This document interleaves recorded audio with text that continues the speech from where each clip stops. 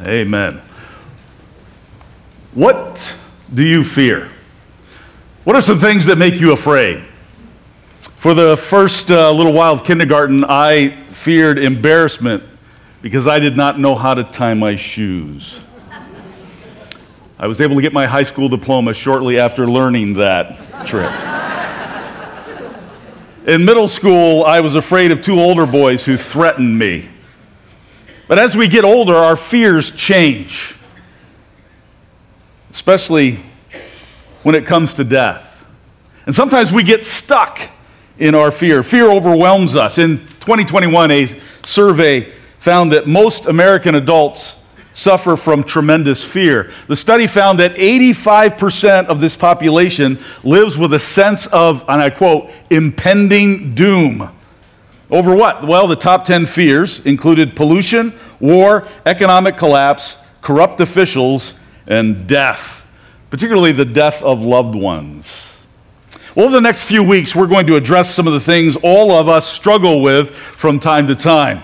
Guilt, worry, anger, revenge, jealousy. But today is fear. The series is called Unstuck. And each week we're going to deal with one of these things because it shows us how Jesus sets us free from these kinds of things we get stuck in. Why did I start this series today? Well, because Easter is the great antidote to fear. The resurrection of Jesus is the power that sets us free. I read about a Bengal tiger circus act that was being filmed in front of a large audience. And the trainer went into the cage with the tigers, and the spotlights hit the stage, and the cameras moved in, and the trainer began to put the tigers through their paces using a whip and a kitchen chair. And suddenly all the lights went out, and the audience gasped. And locked in complete darkness, the trainer could not see the tigers, but of course they could see him just fine. When the lights came on, he calmly finished the act, and later he admitted that he had been afraid. But he said, I just kept cracking the whip until the lights came on. Well, that's a little bit what life is like. Life can be like facing tigers in the dark. You know something is out there, but you can't see it. And of all the things that we fear, underneath them all is death. We try to stay healthy and work out and watch what we eat and avoid driving on I-35, and we try to hold death at bay.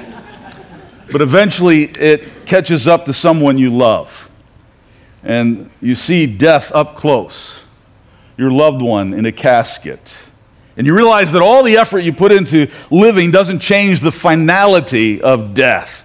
And we work so hard to save our lives, but we can't. Death is the tiger lurking in the dark. But there's great hope.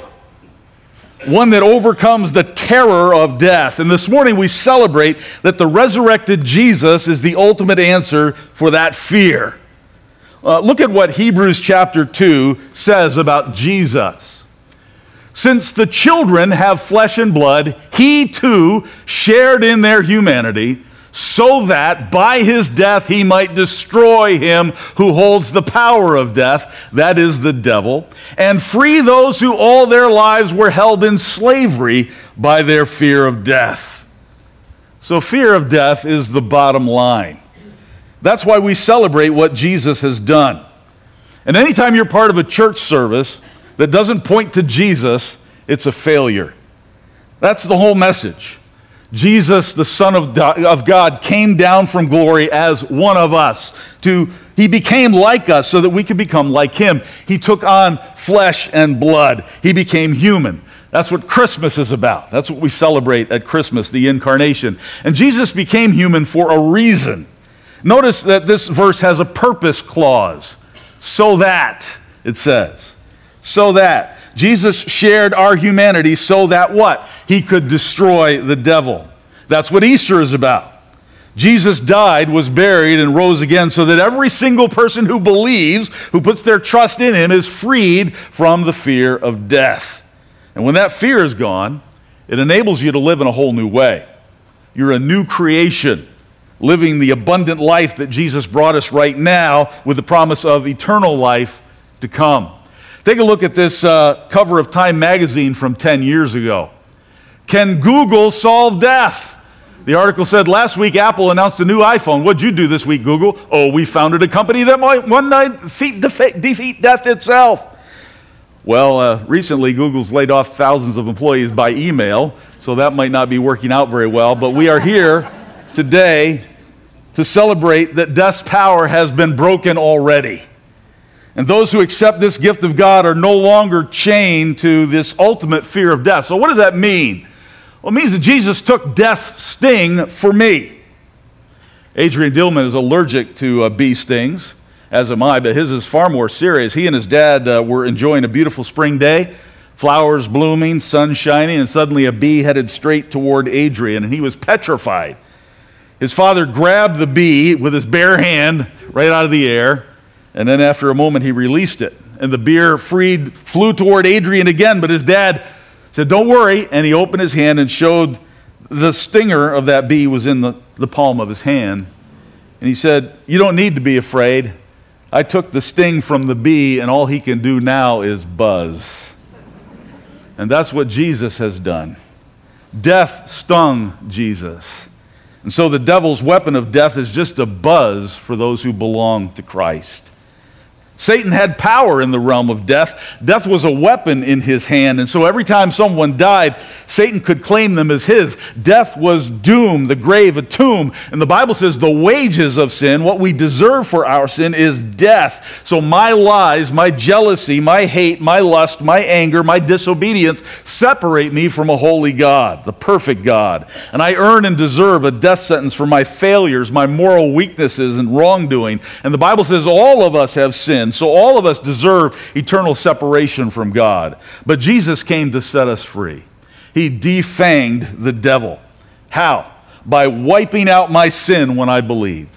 Satan can't accuse me anymore. Yes, I'm a sinner, but Jesus paid it all. By his sacrifice, Jesus destroyed the devil's greatest weapon. And that word, if we look at this verse again, the word destroy here means to disarm, to render inoperative.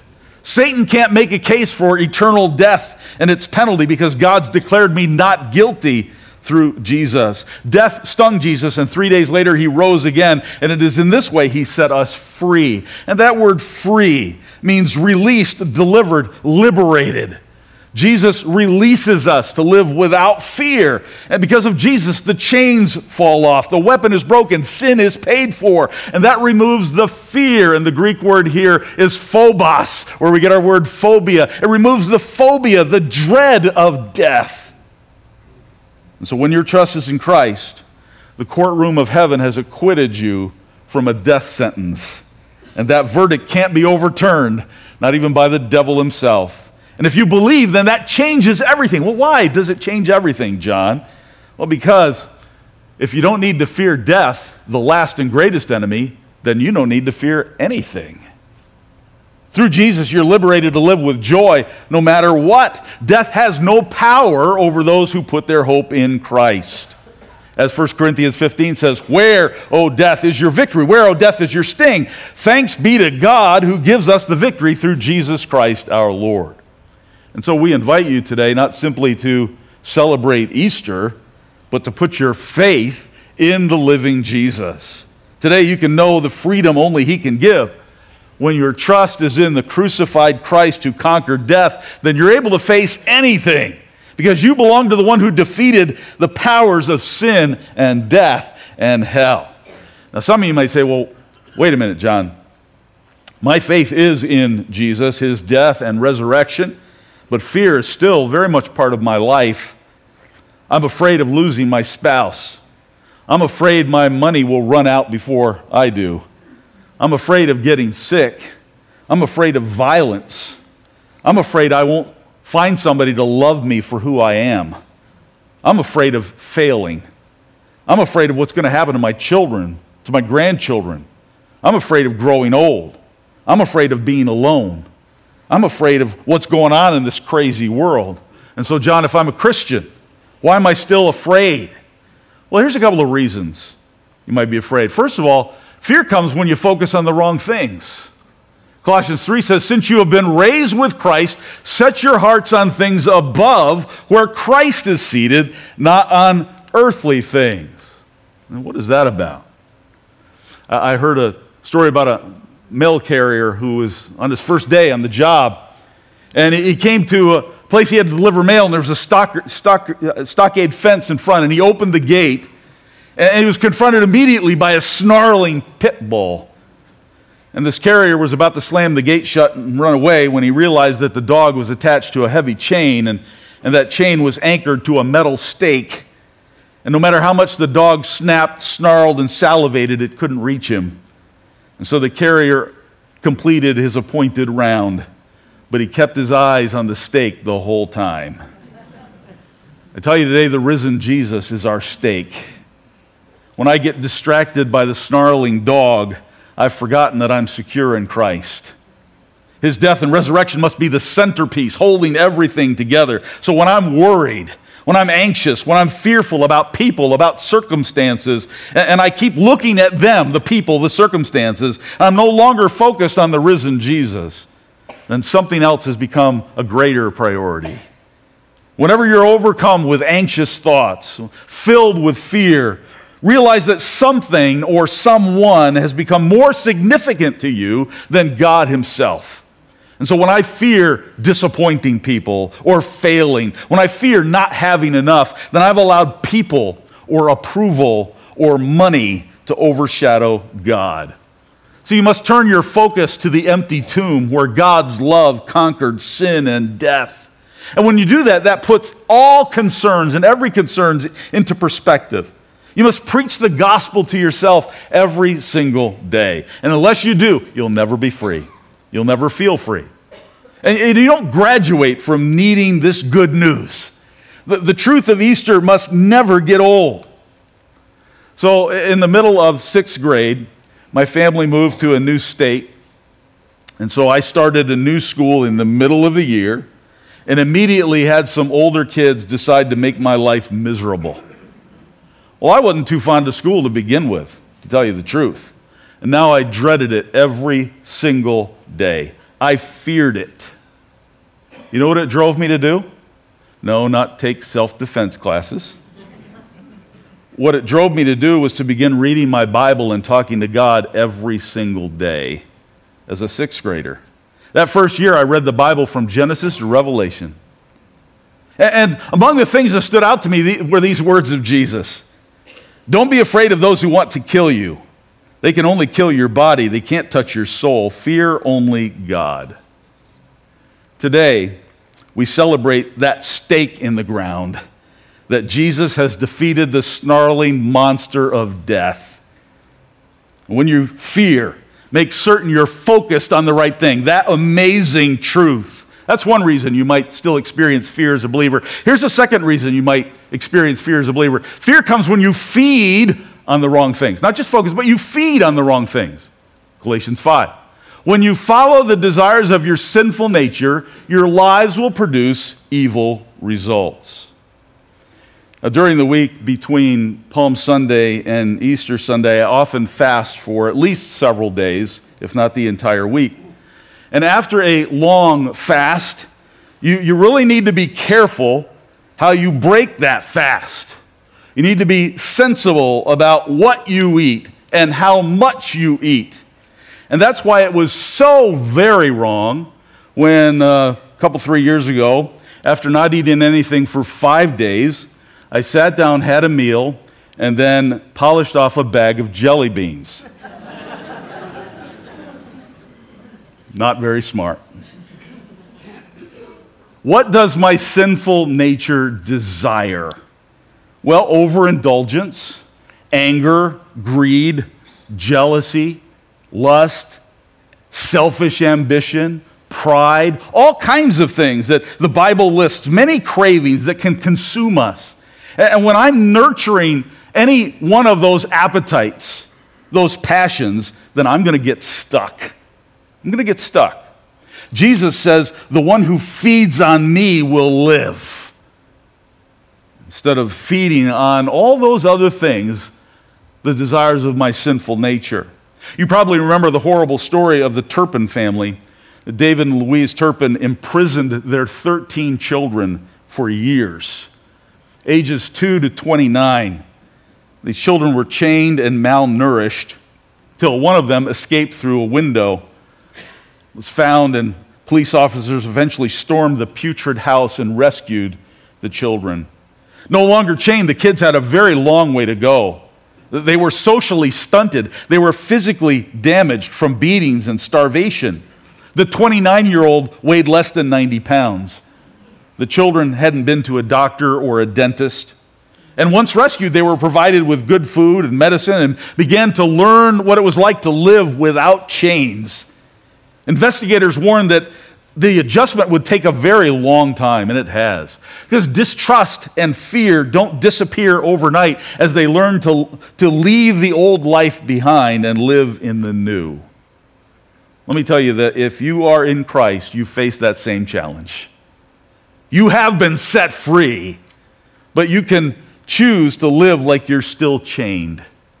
And rather than focusing on the gospel, you gravitate towards satisfying yourself. And as a result, you don't experience the liberty that Christ has won for you. You see, feeding your sin nature brings fear. Feeding on the gospel brings freedom. The gospel, the good news of Jesus. So when is it that you feed on the wrong things?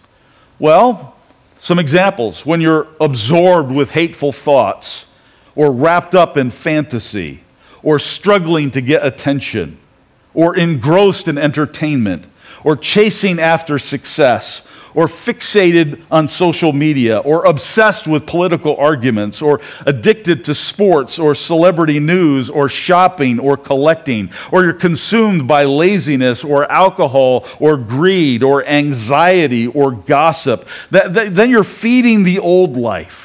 Focus on the living Jesus. The gospel sets you free. Be absorbed with that. Be consumed with Jesus, who said, "The one who feeds on me will live." And as you center on Christ, you'll experience less and less fear and become more and more like Jesus. See, the more you focus on the risen Jesus, the less you'll be a slave to fear. Actor Jack Nicholson said this. I think he was quoting someone else, but it says that he said this. Quote, "We fear the unknown. Nobody knows what's on the other side. That's why we fear death." Unquote. But today, we celebrate the antidote to that dread, the dread of the unknown. Jesus went through death and defeated it. In Christ, there's no need to fear. And I long today for every person here to give their life to Christ. Only He can set you free. Don't let this day pass without dealing with Him. Will you abandon your own efforts to save yourself through morality or religion or good works or whatever it might be, and put your trust in Jesus alone? Only through faith in the living Savior can you escape the terror of sin's death penalty and be accepted as a child of God. And for those of you who believe and you still struggle with fear, my heart goes out to you, because you are stuck in something you don't have to be stuck from, something that keeps you from joy and growth and victory, and you need to focus on the risen Christ. 40-year-old David Page held a cylinder in his arms, waiting to be rescued. You see, Page was working in a yard in Norfolk, England, when he dug up this cylinder, what appeared to be an unexploded World War II bomb. And after picking it up, Page feared that if he let it go, the device would detonate. And eventually he managed to get his cell phone out of his pocket and call an emergency number. He sobbed as he gave the operator a final message for his family in case the worst happened. When the operator told him, "It's going to be okay," Page replied, "You're not the one holding the bomb."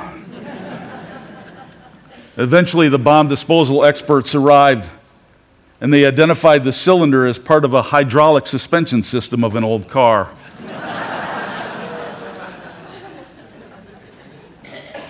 Not all of our fears are unfounded, but some are. But when we find ourselves clutching those fears, whatever they are, stuck, then we've forgotten that the one who is in us is greater than the one who is in the world. through his resurrection, Jesus sets us free. You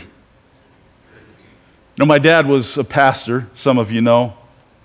When he preached on September 12th, 2004, he didn't realize it would be the last sermon he would ever give.